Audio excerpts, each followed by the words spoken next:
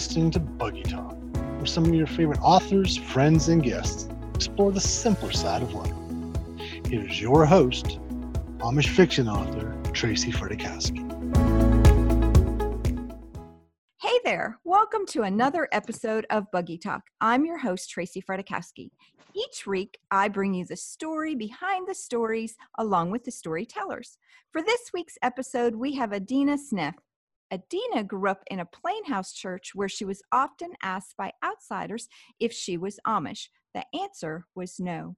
She's the winner of an RWA's Rita Award for Best Inspirational Novel in 2005, a finalist for that award in 2006, and was a Christie Award finalist in 2009. The author of 42 novels, she writes steampunk and contemporary romance as Shelley Adina, and as Charlotte Henry writes classic Regency romance. When she's not writing, Adina is usually quilting, sewing historical costumes, or enjoying the garden with her flock of rescued chickens. Wow, Adina, that's quite a bio and something to be definitely to be proud of. How are you today? I'm very well, considering I'm 3 hours behind you. Oh, I guess I didn't realize that. So you're just crawling out of bed right now, and I've been up for quite a while, but I certainly appreciate you joining us in the early morning. So where are you from, Adina? Well, I'm from Canada, but at the moment I live on the West Coast. So 3 hours behind, but that's okay. My husband made me coffee. We're good to go. Oh, fantastic. Well, we have a lot of things to chat about today, one being your part in the Amish Christmas Miracles collection, but more importantly, I just realized you released a book this week called The Tempted Soul. Would you like to share a little bit about that with us? I would be delighted. Thank you. So tell us all about it. Well, I have my Wynberg Township Amish series, which is 9 books long, and this is book number 3 that just came out on Wednesday. It's about an infertile Amish couple, and my heroine, Carrie, is in the store one day, and she hears 2 English women talking about in vitro fertilization, which, as you probably know, is not really looked upon in the Amish community with a friendly eye because they believe that babies are a blessing from God, not from the doctor's office. So it's the story of how she pursues that and possibly risks her Amish beliefs, and how God can control a life and bring his will about even in matters such as family and love, and her best friends also help her through, prompted by the Holy Spirit. So that's what it's about. Oh, so a 9-book series about all taking place in the same community, correct? How do you have the stamina to write a 9-book series and keep it interesting? I wrote a 3-book series, and it was like, I was glad that series was over so I could start something fresh. So tell us about a 9-book series. You're in book number 3, so that means you have 7 more books. They're all under contract, I assume. Well, actually, they're all but 1 are completed, because the first 6 I had the rights reverted from Hachette Faith Words. Okay. So I'm releasing those this year, and then 2 of them are already out.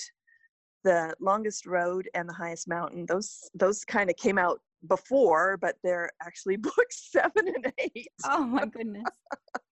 So the only book that I have yet to write, as soon as I get the Amish Christmas Miracles story finished, is the final book. It's called The Sweetest Song, and that will be out, I hope, early next year. So where does Wynberg, is that what it was, Wynberg Township? Where in the country is that facetious town located?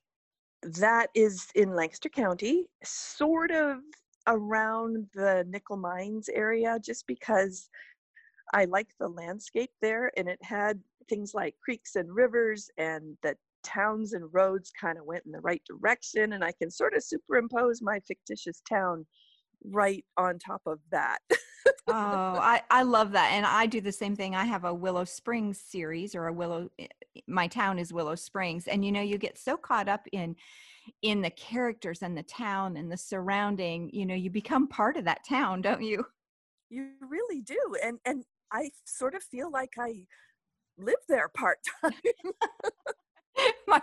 I have to laugh because my daughter told me the other day, she was trying to explain something to our granddaughter, and she says, well, Grandma lives in Willow Springs. She and our granddaughter's like, what do you mean Grandma lives in Willow Springs? So our daughter Laura had to explain to her about, Willow Springs and in my Amish fiction series and stuff. But yeah, I agree with you. You really do live in that community. So it's really cool. Well, yep, sorry, go ahead. No. I was just going to say congratulations on releasing your latest book. So I can imagine our readers are going to be looking it up. So I will make sure I include a link in the transcripts for them to go find it for you. So let's go on a little bit about your writing career. Before we talk about the Amish Christmas Miracles, I want to really get into what it's like as a writer for you. In your opinion, or what are the essential elements of good writing? Oh boy, well, you would think that after teaching writing novels for 17 years that I would know the answer to this a little bit better. I think the things that a reader would look for are the things that sort of the central spirit of the book, the things that touch their hearts, and that can be setting, it can be characters, it can be the way the plot unfolds like a road ahead of an Amish buggy. But I think the most important thing is the way those three elements, the setting and the characters and the plot, just kind of fold together to create a very real experience in the reader's mind. At least that, as a writer, that's my goal. And so when I'm reading books, that's kind of unconsciously what I look for, is those three elements working together to form an experience inside the reader. I couldn't agree more. The books that I remember the most are the ones that I can envision myself in the storyline, or I can envision myself in the surroundings. So if the author has done a really good job at painting that picture in my mind, those are the books and the stories that I remember the most. Because isn't it a bit like we were just saying, it's a bit like I live here and this is now part of my little memory treasure chest. And that's in my mind, that's how books become memorable, is because you've given the reader this sort of real life experience. And don't you think that that's why readers love Amish fiction? Because they can escape into a period or a time or another culture and experience it where they wouldn't be able to do that in real life. Exactly. It's almost like I wrote a paper on this one time, and it's almost like a vacation of the mind. And, we may not be in a position to have 8 children and, do the laundry without a washing machine, but we can go there and have that experience in our minds. And it's like stepping out of life. It is somebody else's. It is. It certainly is. So I have to know, what comes first for you, the plot or the characters? Well, as I might tell my students, they are kind of the same thing. Okay. Because the characters make decisions that then form an action, that then form a plot. So if you haven't got characters, you haven't got a plot. So I guess the answer is characters. The characters.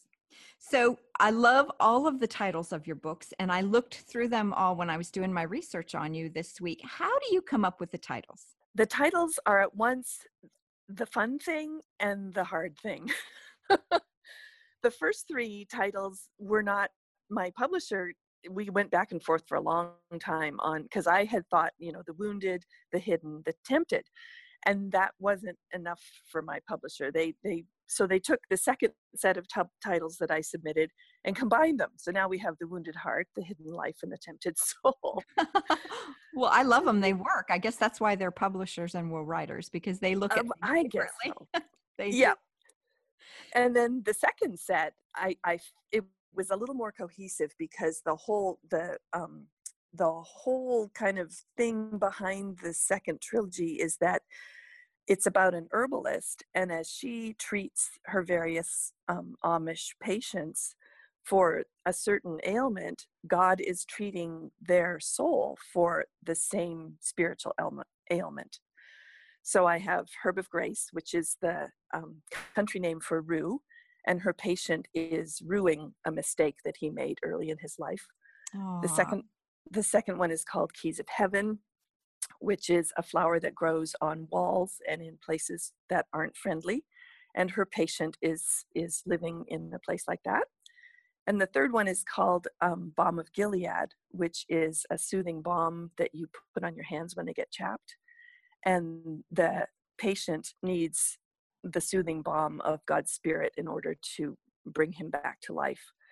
So that was a lot easier, believe me. I love that. I mean, you gave me chills when you were explaining all of that. So I can't wait to look for those titles. Thank you. I have to know, when did you first consider yourself a writer? I was 8. Oh, tell us about that. Tell us about that. Because I don't remember anything when I was 8. So please tell us. Please tell us. Well, dear Miss Gilstein, I wrote this little paper about a ghost in a graveyard, and she wrote at the top of the paper in red felt pen, "Ooh, you have me scared." And in my little 8-year-old heart, it was like, wow, I made her feel something. And that was the first time I realized that writing could change the way a person feels. And I'm like, oh, I want to do this. Oh. So after several literature degrees and now presently a PhD in creative writing that I'm in the middle of, I'm still working on making people feel things. Oh, that is wonderful. A good book makes you feel, whether it makes you laugh or cry or whatever. A good book will stay with you if you've had an emotion when you've read it. So that is right.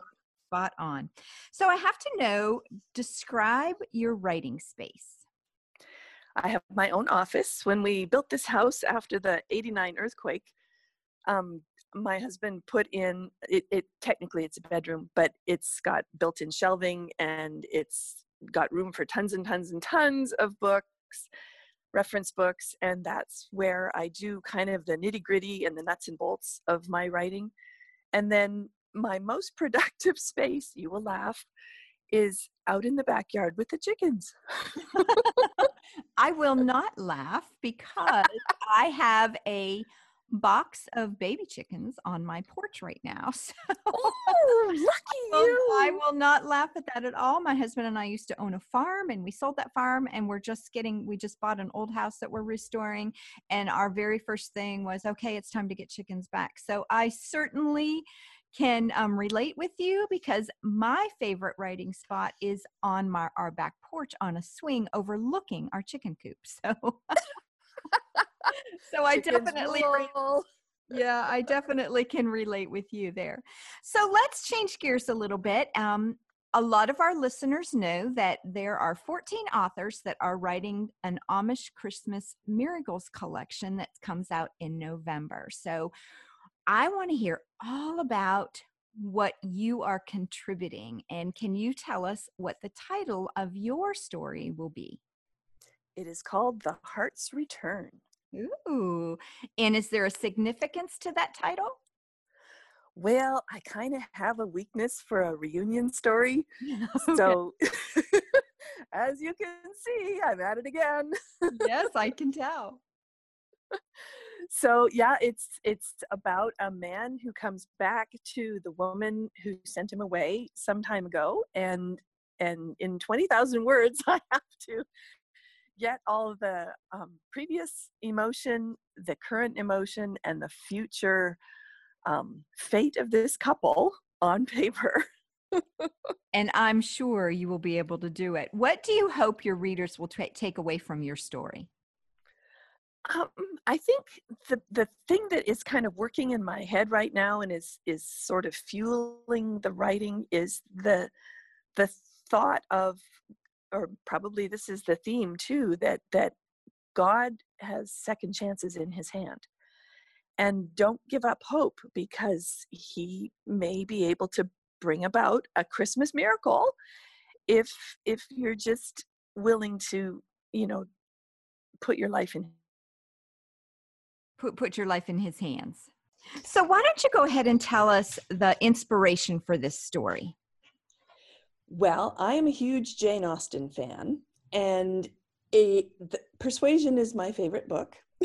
And so this is sort of very lightly inspired by Persuasion.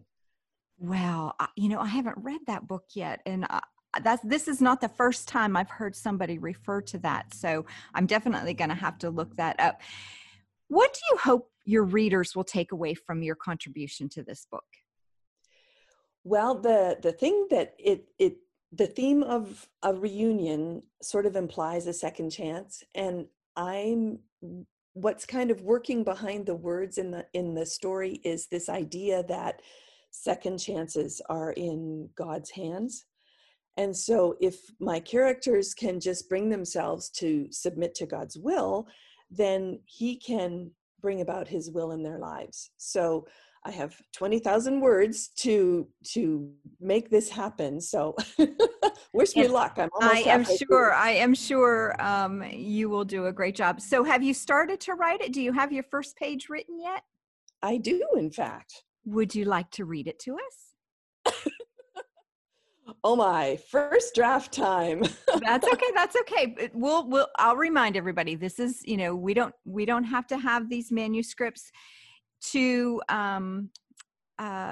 turned in until September 10th, I think it is, something like that. Something like that. Yep. Yeah. So we're all in the beginning stages of pulling our story together. So we understand this may be your first draft, but we're dying to hear that very first page. So if you have it handy, go ahead. Okay. So the story opens with Anna Esch, my heroine. She's moving out of the main house into the Dottie house with her dad, and the sister and brother-in-law of the man she loved 8 years ago are moving into the big farmhouse. So her sister Lizzie has come over to bring her a cake and sort of help her the last final touches on her move into the Dottie house. So Lizzie begins. "Oh, I know what I meant to tell you," Lizzie said suddenly into Anna's reverie. "I was over at English Henry Byler's getting some elderberry syrup from Sarah for Daniel's cough. She told me that Eva said they were expecting more company before Christmas, maybe even in time for Sunday." "Already?" Anna said in surprise. "Why, they'll barely have their boxes open or a place to sit. Never mind beds made up and food cooked. I'd better ask Eva if she can use a hand. Do we know who's coming?" Lizzie nodded and swiped a piece of frosting off the cake plate. "It's not a crowd, it's just her brother. You remember he came for a visit years ago, just before I was married." Anna went still, her breathing halting altogether. "Not that I'd have looked at him then. I wanted Lester to drive me home from singing. I was a woman on a mission, though of course Lester didn't know that. Oh, what was his name?" Breathe. "The older brother?" Anna managed, "or the younger?" "Eva has a bunch of brothers. It's hard to tell them apart.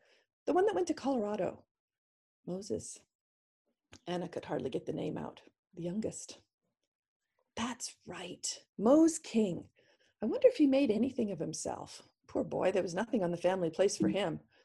Divided up anymore and no one would be able to work it. That's the trouble with the farms here. Land is so expensive and you have to keep the acres together.